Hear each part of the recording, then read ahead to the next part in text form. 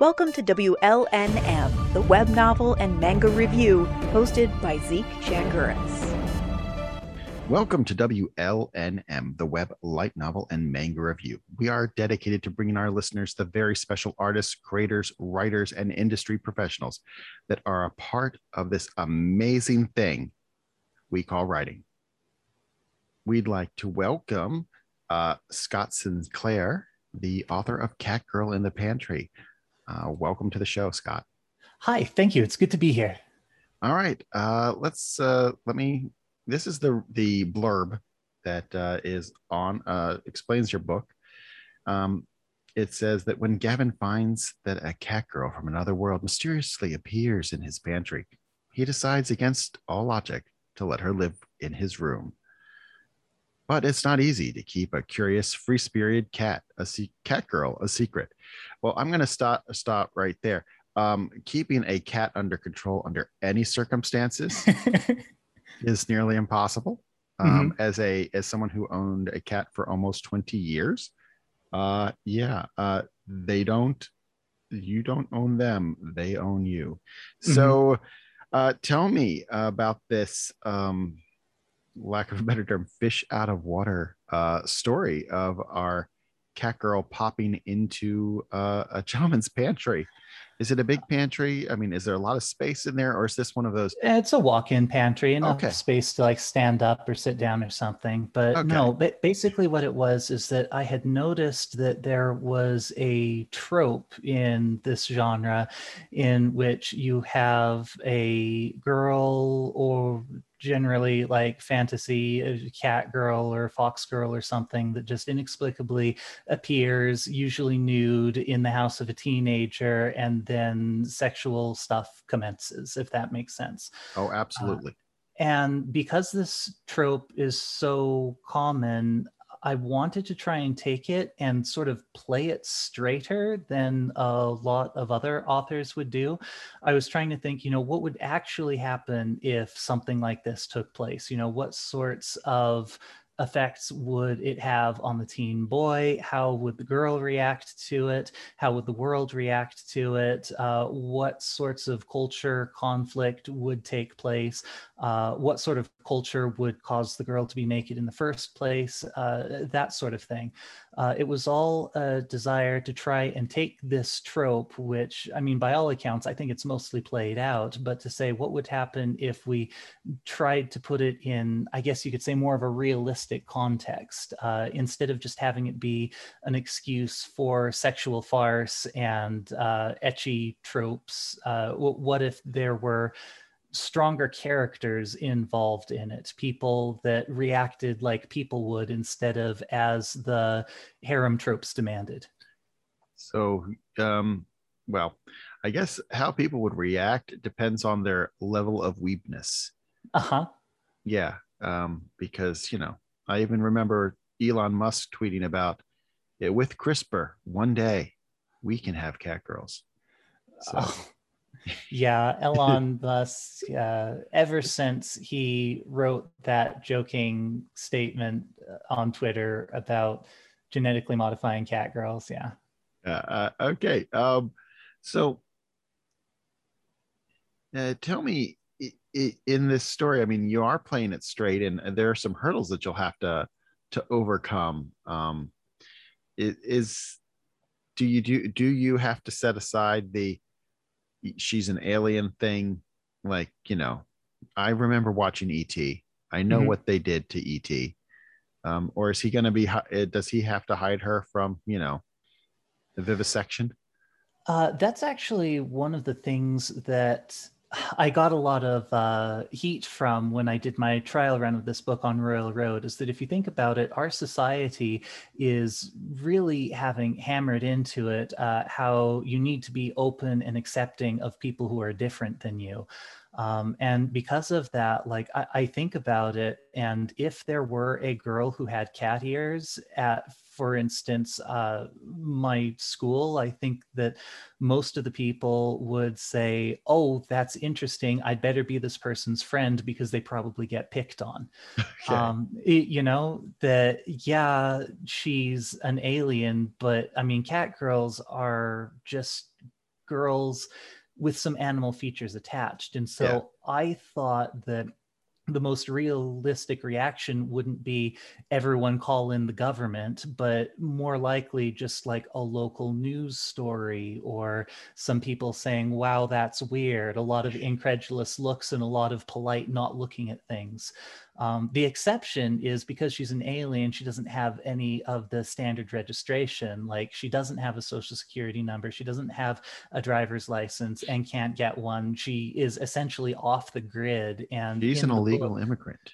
yeah, basically. And so and that's one of the things that's like, you know, can we get you documented as like a refugee or something, like make up some sort of backstory for you. And that actually ends up being a much bigger deal than her animal features, is the fact that she just does not exist on any system. And how do you incorporate somebody like that into society? Hey, and I understand and I respect the idea that, you know, we are a more accepting and open society at this point. I have a girl in one of my classes. I'd say she's almost 6 foot tall, but yesterday she went full goth Lolita just in school, and it was like, okay, you know, that's just how she dresses. She's a quirky girl. And you know, it wasn't a big deal about anything. So Yeah, and my guess is that aside from a few bad eggs who are bad eggs to everyone, like everybody just, you know, politely declined to comment. It's outside of exactly. normal expected social protocol, but not enough so that you would like call up scientists and say, hey, something's wrong with this woman, come and vivisect her. Yes, Yeah. exactly. Yeah. I mean, it kind of reminds me of well, no, I think Alf is a little too far afield there. Yeah, I remember one of our writers at my website, they titled the one of the articles recently, the existential horror um that is what's it called, Cat Paradise. Nekopara? Yes, the Oh existential my horror that goodness. is Necopara.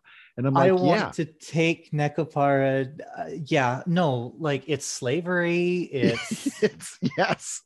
I'm like, these are sentient. police state, Yes, like it is. There's so many things, and you're just like, you have to just be like, okay, I'm going to push all of that common sense aside, and just oh, they're just cute cat girls.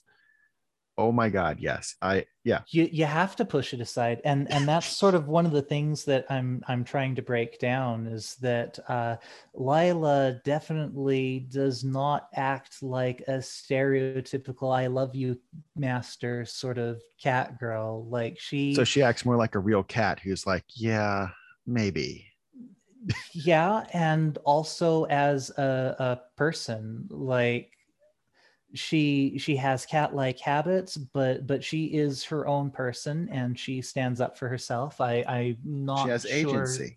Yeah, she has agency, and in my mind that's one of the big differences and one of the big draws towards my book, is that because my love interest has agency, it can be a book about a relationship instead of being a book about a sexual fantasy.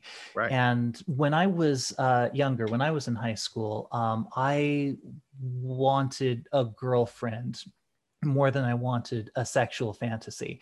And so when I didn't have one, and so of course I turned to the internet in order to try and fulfill that need, it was just like empty. There weren't really relational fantasies on the internet. There was hentai, there was porn, there was erotica, which was typically one shots. You know, you would take it Right. and then it would get thrown away. And I couldn't find what I was looking for. Like part of the reason why I wrote Cat Girl in the Pantry is because I wanted for there to be something that the teenage Scott would have liked, something that he would have been able to say, this is what I'm looking for. I want a book about having a cat girl as a girlfriend instead of as a toy. And in order to do that, you need to have a much more powerful girl. You need to have someone who has enough of a personality that you can have deep and interesting conversations and, you know, do things like talk about boundaries, talk about what you want a relationship with them to be like, that sort of thing. And that's something that I haven't seen often in this genre, which is why I think that I'm bringing something unique to the table when I write about it. And Well, I have a quick question for you, if you don't mind. yeah, go ahead. I'm wondering how you found me and how much of the book you have read. I haven't gotten very far. Only a handful of pages in because I also work as an editor for another company, and I'm reading like 3 books at a time. I found you through Outer Haven. Interesting. Okay. Yeah, I found you through Outer Haven. So, Yeah, that's a stock. good guy. For those of us who aren't familiar, the Outer Haven has a policy where if you are a light novel writer and you release a book, you can write to them and they'll do a press release on it.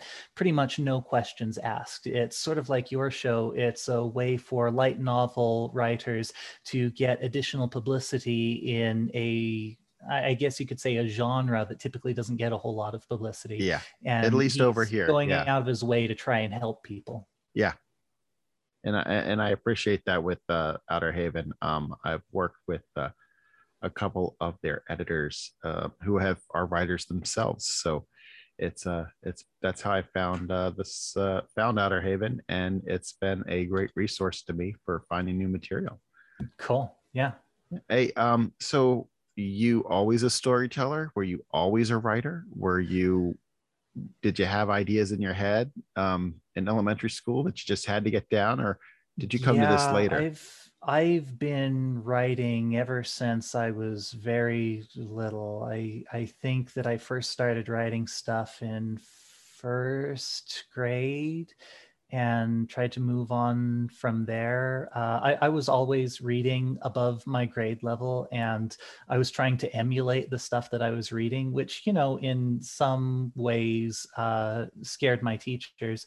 I remember that one of my teachers said, if you have a hard time coming up with what to write, take the first line of your favorite book and then write in a different direction, take the story in a different direction. So I was reading Raymond E. Feist. And so the teacher, you know, a paper comes across her desk that starts off, Locklear bled like a stuck pig as Owen discarded the bloody bandages around him. And he's like, wait, what? But Yeah.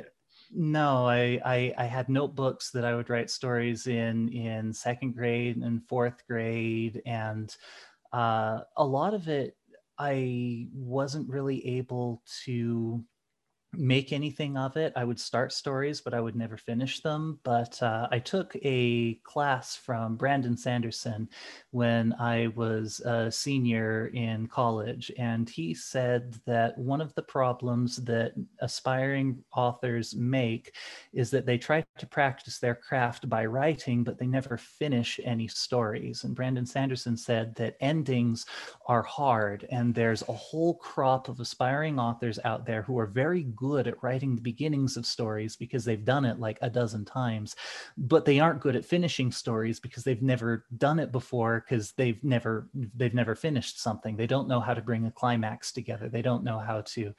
I'm not feeling attacked in any way. Okay, good. But at any rate, so Brandon Sanderson said, like, you know, the number one advice that I would give to authors is, even if your book is not going well and you feel like it's bogged down in the middle, just finish it anyway. And if you finish the book, then you'll have, you know, one ending under your belt and you can learn from it and move on. And so I was in the middle of writing something else, actually, and it was falling under its own weight. And I made the mistake of publishing it in serial on Royal Road. So there's a lot of stuff that I was like painting myself into a corner because I had, you know, come up with some things about the world that I then couldn't go back and retcon because it was being published in serial. And I just said, okay, you know what? I want to write something, but I'm not going to do another one of these things where I start a book and then never finish it. I am not going to let myself write something else until I have an outline from start to finish, so that instead of just discovering where it takes me, which is inevitably nowhere, I know where I'm going and can write towards that direction. And that's when the plot of Catgirl in the Pantry came out, in like about one page of graph paper in a notebook somewhere. And I just began writing. And it was weird how this book, more than any other book, sort of carried itself through.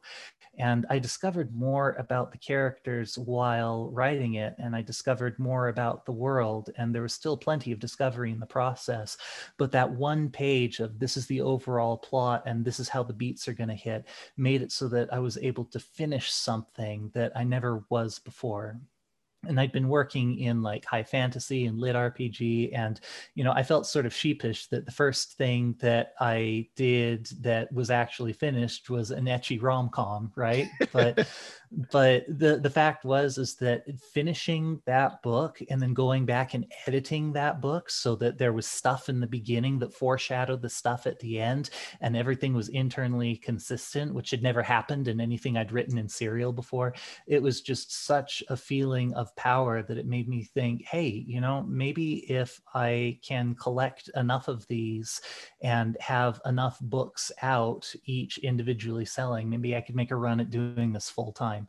And that's still the dream. It is the dream for a lot of us, trust me there. So I may, hopefully I get enough fans of this podcast and I can just sell it to some other company. Uh-huh. So you talked about, I mean, just we all had trouble starting, and that or we all could start and we had trouble finishing. And that kind of reminds me of the in a hole in the ground there lived a hobbit, mm-hmm. which Tolkien lifted from one of his students. And he then created, one of the most epic high fantasy stories of all time. Mm-hmm. Now, yeah, it was a 10-year overnight success. Yes. He had so much world building done before he began his story that... Well, think of his friends. He was sitting down and talking to, what's his name? The Narnia guy. C.S. Lewis, yeah. C.S. Lewis was a friend. I mean, his friends were all like these brilliant writers, and they would sit down, have tea or have a drink and smoke and talk about writing. Yeah. That is just one of those, like, between that group and my favorite group from the Jazz Age, where you had like, Ernest Hemingway sitting down talking with Fitzgerald, mm-hmm. The conversations, the raw creativity that was there is just awe-inspiring to me. Yeah, we've got some of those today too. Like, I mean, of course, him being one of my teachers, I'm most familiar with Brandon Sanderson, but he's got a really high power writing group himself. Brandon Sanderson, Howard Taylor, Brandon Mull, the whole Writing Excuses podcast, like that's basically Brandon Sanderson's writing group. And oh my goodness, there's a lot of power there. Yeah, it makes many of us very jealous when you find someone who has a group of people they can rely on. Like for me, my first reader has always, since I became a grown-up, my first reader has always been my wife. Mm-hmm. I write and she reads and she edits, and because she understands how my brain thinks, and half the time she's like, I know this is what you wanted to say, but you didn't say it at all. Uh-huh. So yeah, to be able to expand and have a larger group of people who can understand and can bounce ideas off of is a really important thing for writers, especially if they want to grow. My book would not be where it is without my wife. If it did got published, it would have been at a much lower level of quality. I owe a lot to my wife as well. Yeah, I mean, they keep us in line, that's for sure. So you're about to ask? Yeah, well, no, just as someone, you talked about getting writing into a corner when you were on Royal Road. Do you still find you have that problem? This is one of those questions I asked everyone who I have on the podcast. When Do do I you find do you write yourself into a corner? You've already admitted to it, but do you still have trouble with it? not ever since I started outlining, no. Okay. I Oh, mean, there are always some things that you have to go back and fix. Like in the book, I just finished the second to last draft of it. It gives monster girls the same treatment that Cat Girl in the Pantry gave cat girls, but I had originally planned it as a 3-part series, and so I had an outline for it. But as I started approaching like the 100,000 word mark, I realized that I was going to run out of words and need to end my book before I ran out of what I had planned for the first arc. So I needed to take what was supposed to be, for all intents and purposes, a mid boss, basically. okay. And I needed to promote them to being a primary arc that signaled the conclusion and the climax.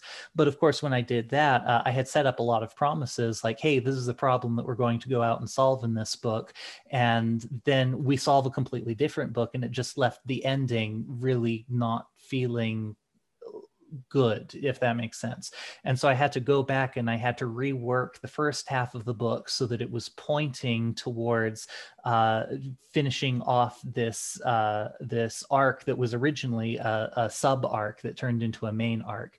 And I mean, you always run into problems like that, but that feels different to me than the feeling of writing yourself into a corner, which is to say, I was trying to make the plot go in this general direction, but I didn't have it fleshed out enough. And now we're heading in the wrong direction. And I don't know how to get to point B from point A. It's that I know where I am and I know where I need to be, but I don't know how to get there. I haven't had that since I started writing with outlines. Hey, that's good. So, even with the outline, are you more of a discovery writer, or are you like strict to the outline? You create this outline and then you fill in the blanks. I am very much a discovery writer. My writing process as I'm like writing scene is I come from tabletop role playing as sort of my background. I've done way more tabletop role playing like Dungeons and Dragons and Pathfinder and GURPS than I have writing, just because it's a little less pressure, I guess you could say. But when I put a character in a situation, I try to think from that character's point of view and I say, what would this character be doing?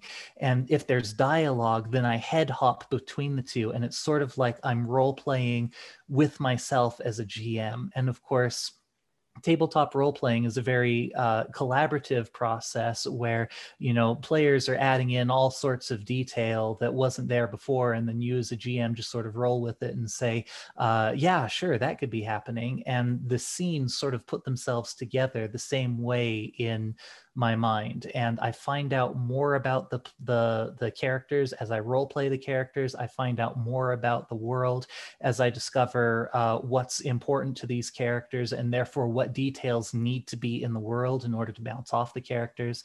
I'm definitely a discovery writer. I'm just a discovery writer who needs an outline to keep himself on track, or he ends up discovering the wrong places, you know? Okay. So, with that discovery writing, one of the best things I like about discovery writing process is that you sometimes surprise yourself. Have you found that joy in, oh my God, I didn't realize that was going to happen, even though you've created the entire universe?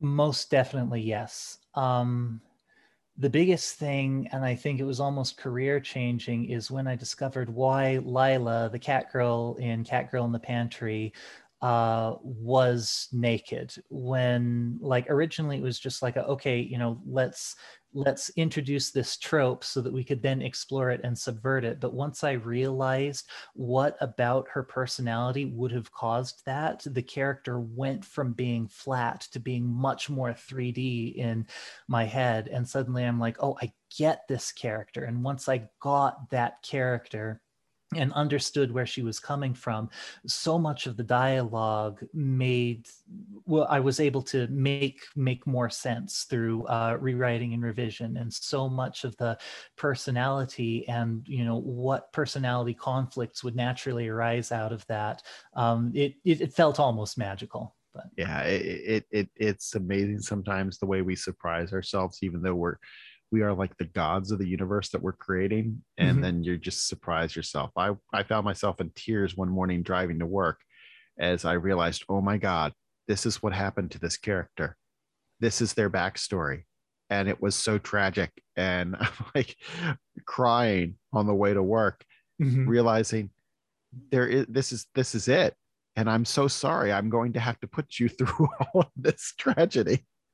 But yeah, We it's like to style ourselves as gods of our fictional universes, but the thing is that, you know, we're not, we're mortals. And because of that, we only have a mortal's capacity to keep the world in our head at a time. yeah. So because of that, there are so many empty spaces in any world, even the most well-defined worlds, the Stormlight Archives, the Lord of the Rings, you know, no matter how much world building you do, there's always blank space.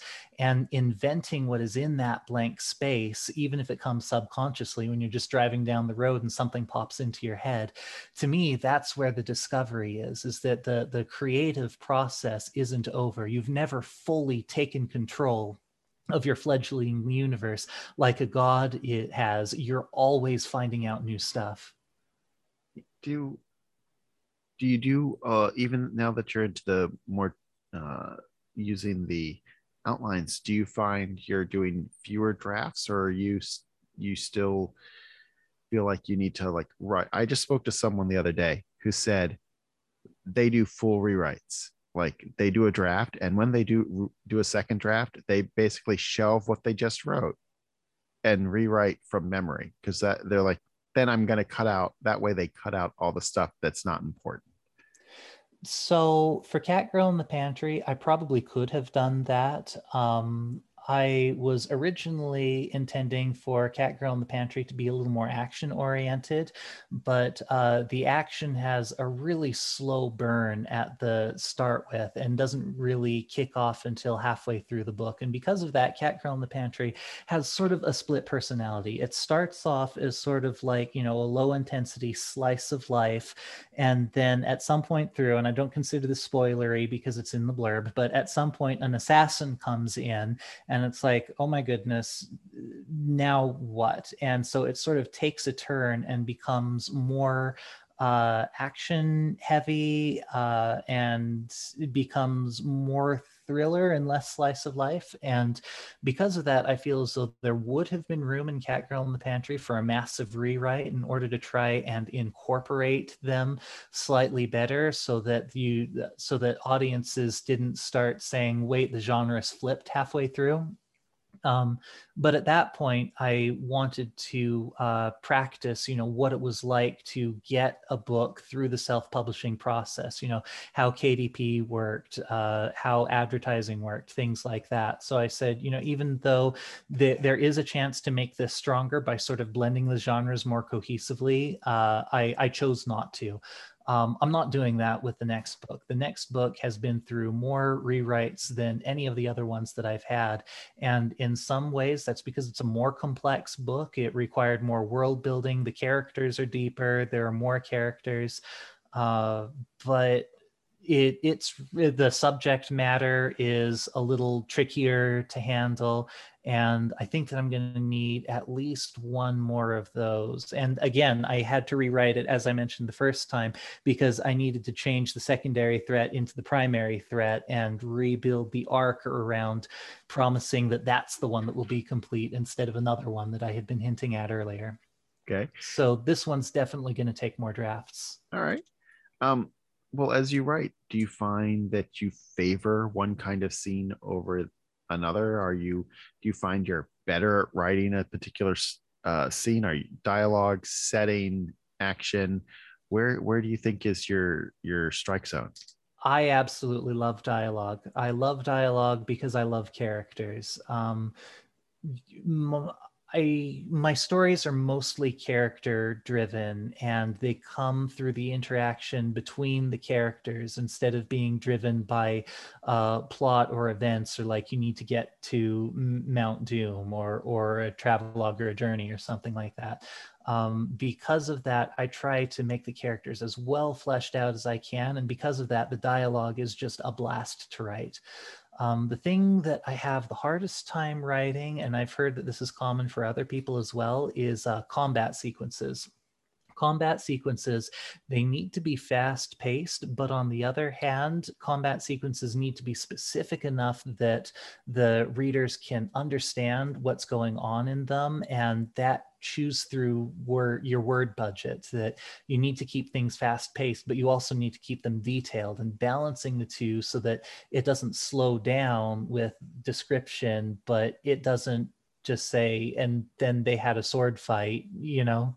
Yeah, I understand, because action is not one of my strong suits. I'm a very skilled world builder. Mhm. I find myself very good at I'm good at dialogue, but my strongest area is if you read my what I write, it's very good to read out loud. It's like Mhm. written to be read out loud, or at least that's how I see it when I'm Uh-huh. writing it. I'm seeing it as a narrative for someone to be, you know, explaining how this is going on. And it's something I'm trying to change up in the different variations of things that I do. But I'm a huge fan of Aaron Sorkin, and I love exposition, which is something that you shouldn't do, but I love exposition. Uh-huh. Um, so before, let's see, one more thing. Is is there a is there a do you think there's a formula to what you need to do, or is it just right? I mean, some people say just sit in front of a computer, or they used to say the typewriter, and just put one word after another, and eventually you'll have, you know, a paragraph, and after that you'll have two paragraphs. But is there more of a you need you need to crystallize an idea? In all honesty, as I've been trying to research it, I think that the answer is you just need to write. When I look at the people who are successful in this genre, like, I mean, you had him on the show recently, Brandon Varnell, with his, Yeah, what is it, 54 books? Like, yeah, I mean, he you need writes. to be prolific. And in a He lot is of ways, freaking I prolific. Yes. think that the level of prolificness that you have is more important than other sorts of formulas, because if you don't have anything to sell, you can't really write. um, Okay. that's one of the things that I've been having a hard time with, is that, like, as I've told you, like, this one book that I've been writing has gone through more drafts than other stuff. And I think that I need a two-pronged approach. I need to be a better writer so that I can get things done on the first draft, like be closer to correct the first time through. And I also need to be less perfectionistic so that at some point I could say, you know what, sure, some of my beta readers objected to X scene, but they're probably in the minority, and I just need to cut it and I need to move on, because I feel as though all of the successful writers that I have seen are able to consistently produce 4 to 6 books per year. I also need to write shorter books. I've noticed that Cat Girl in the Pantry is like 3 or 4 times longer than the standard for the genre. But again, that's because I came from Brandon Sanderson's class, so I'm trained in epic fantasy and not Yes. necessarily light novels, you know? Yes. Light novels. You should be able to read one in a weekend, Yeah. which is one of the things I really like about them, because I can, run through them at an epic pace, and enjoy lots of different things at the same time. Hey, I really want to thank you for making the time to talk to me this afternoon. And just for all of those who might be interested, Cat Girl in the Pantry is available on Amazon. If you are interested in a more relationally focused take on the ecchi genre, you're interested in what it would be like to have a relationship with a cat girl instead of just having a sexual fantasy that involves the cat girl, I'd really encourage you to look up Cat Girl in the Pantry and let me know what you think. And I love talking to writers, listening to their stories, listening to them tell me about their stories. And I'm pretty sure the listeners agree on that one. And I can't say this enough, but I think every story is valid. Every creator deserves to be heard. And we hope that everyone else out there would take time to subscribe to WLNM to listen to these creators as we try to continue to highlight the best that the independent creator has to offer. Until next time, keep reading. This has been a WLNM podcast.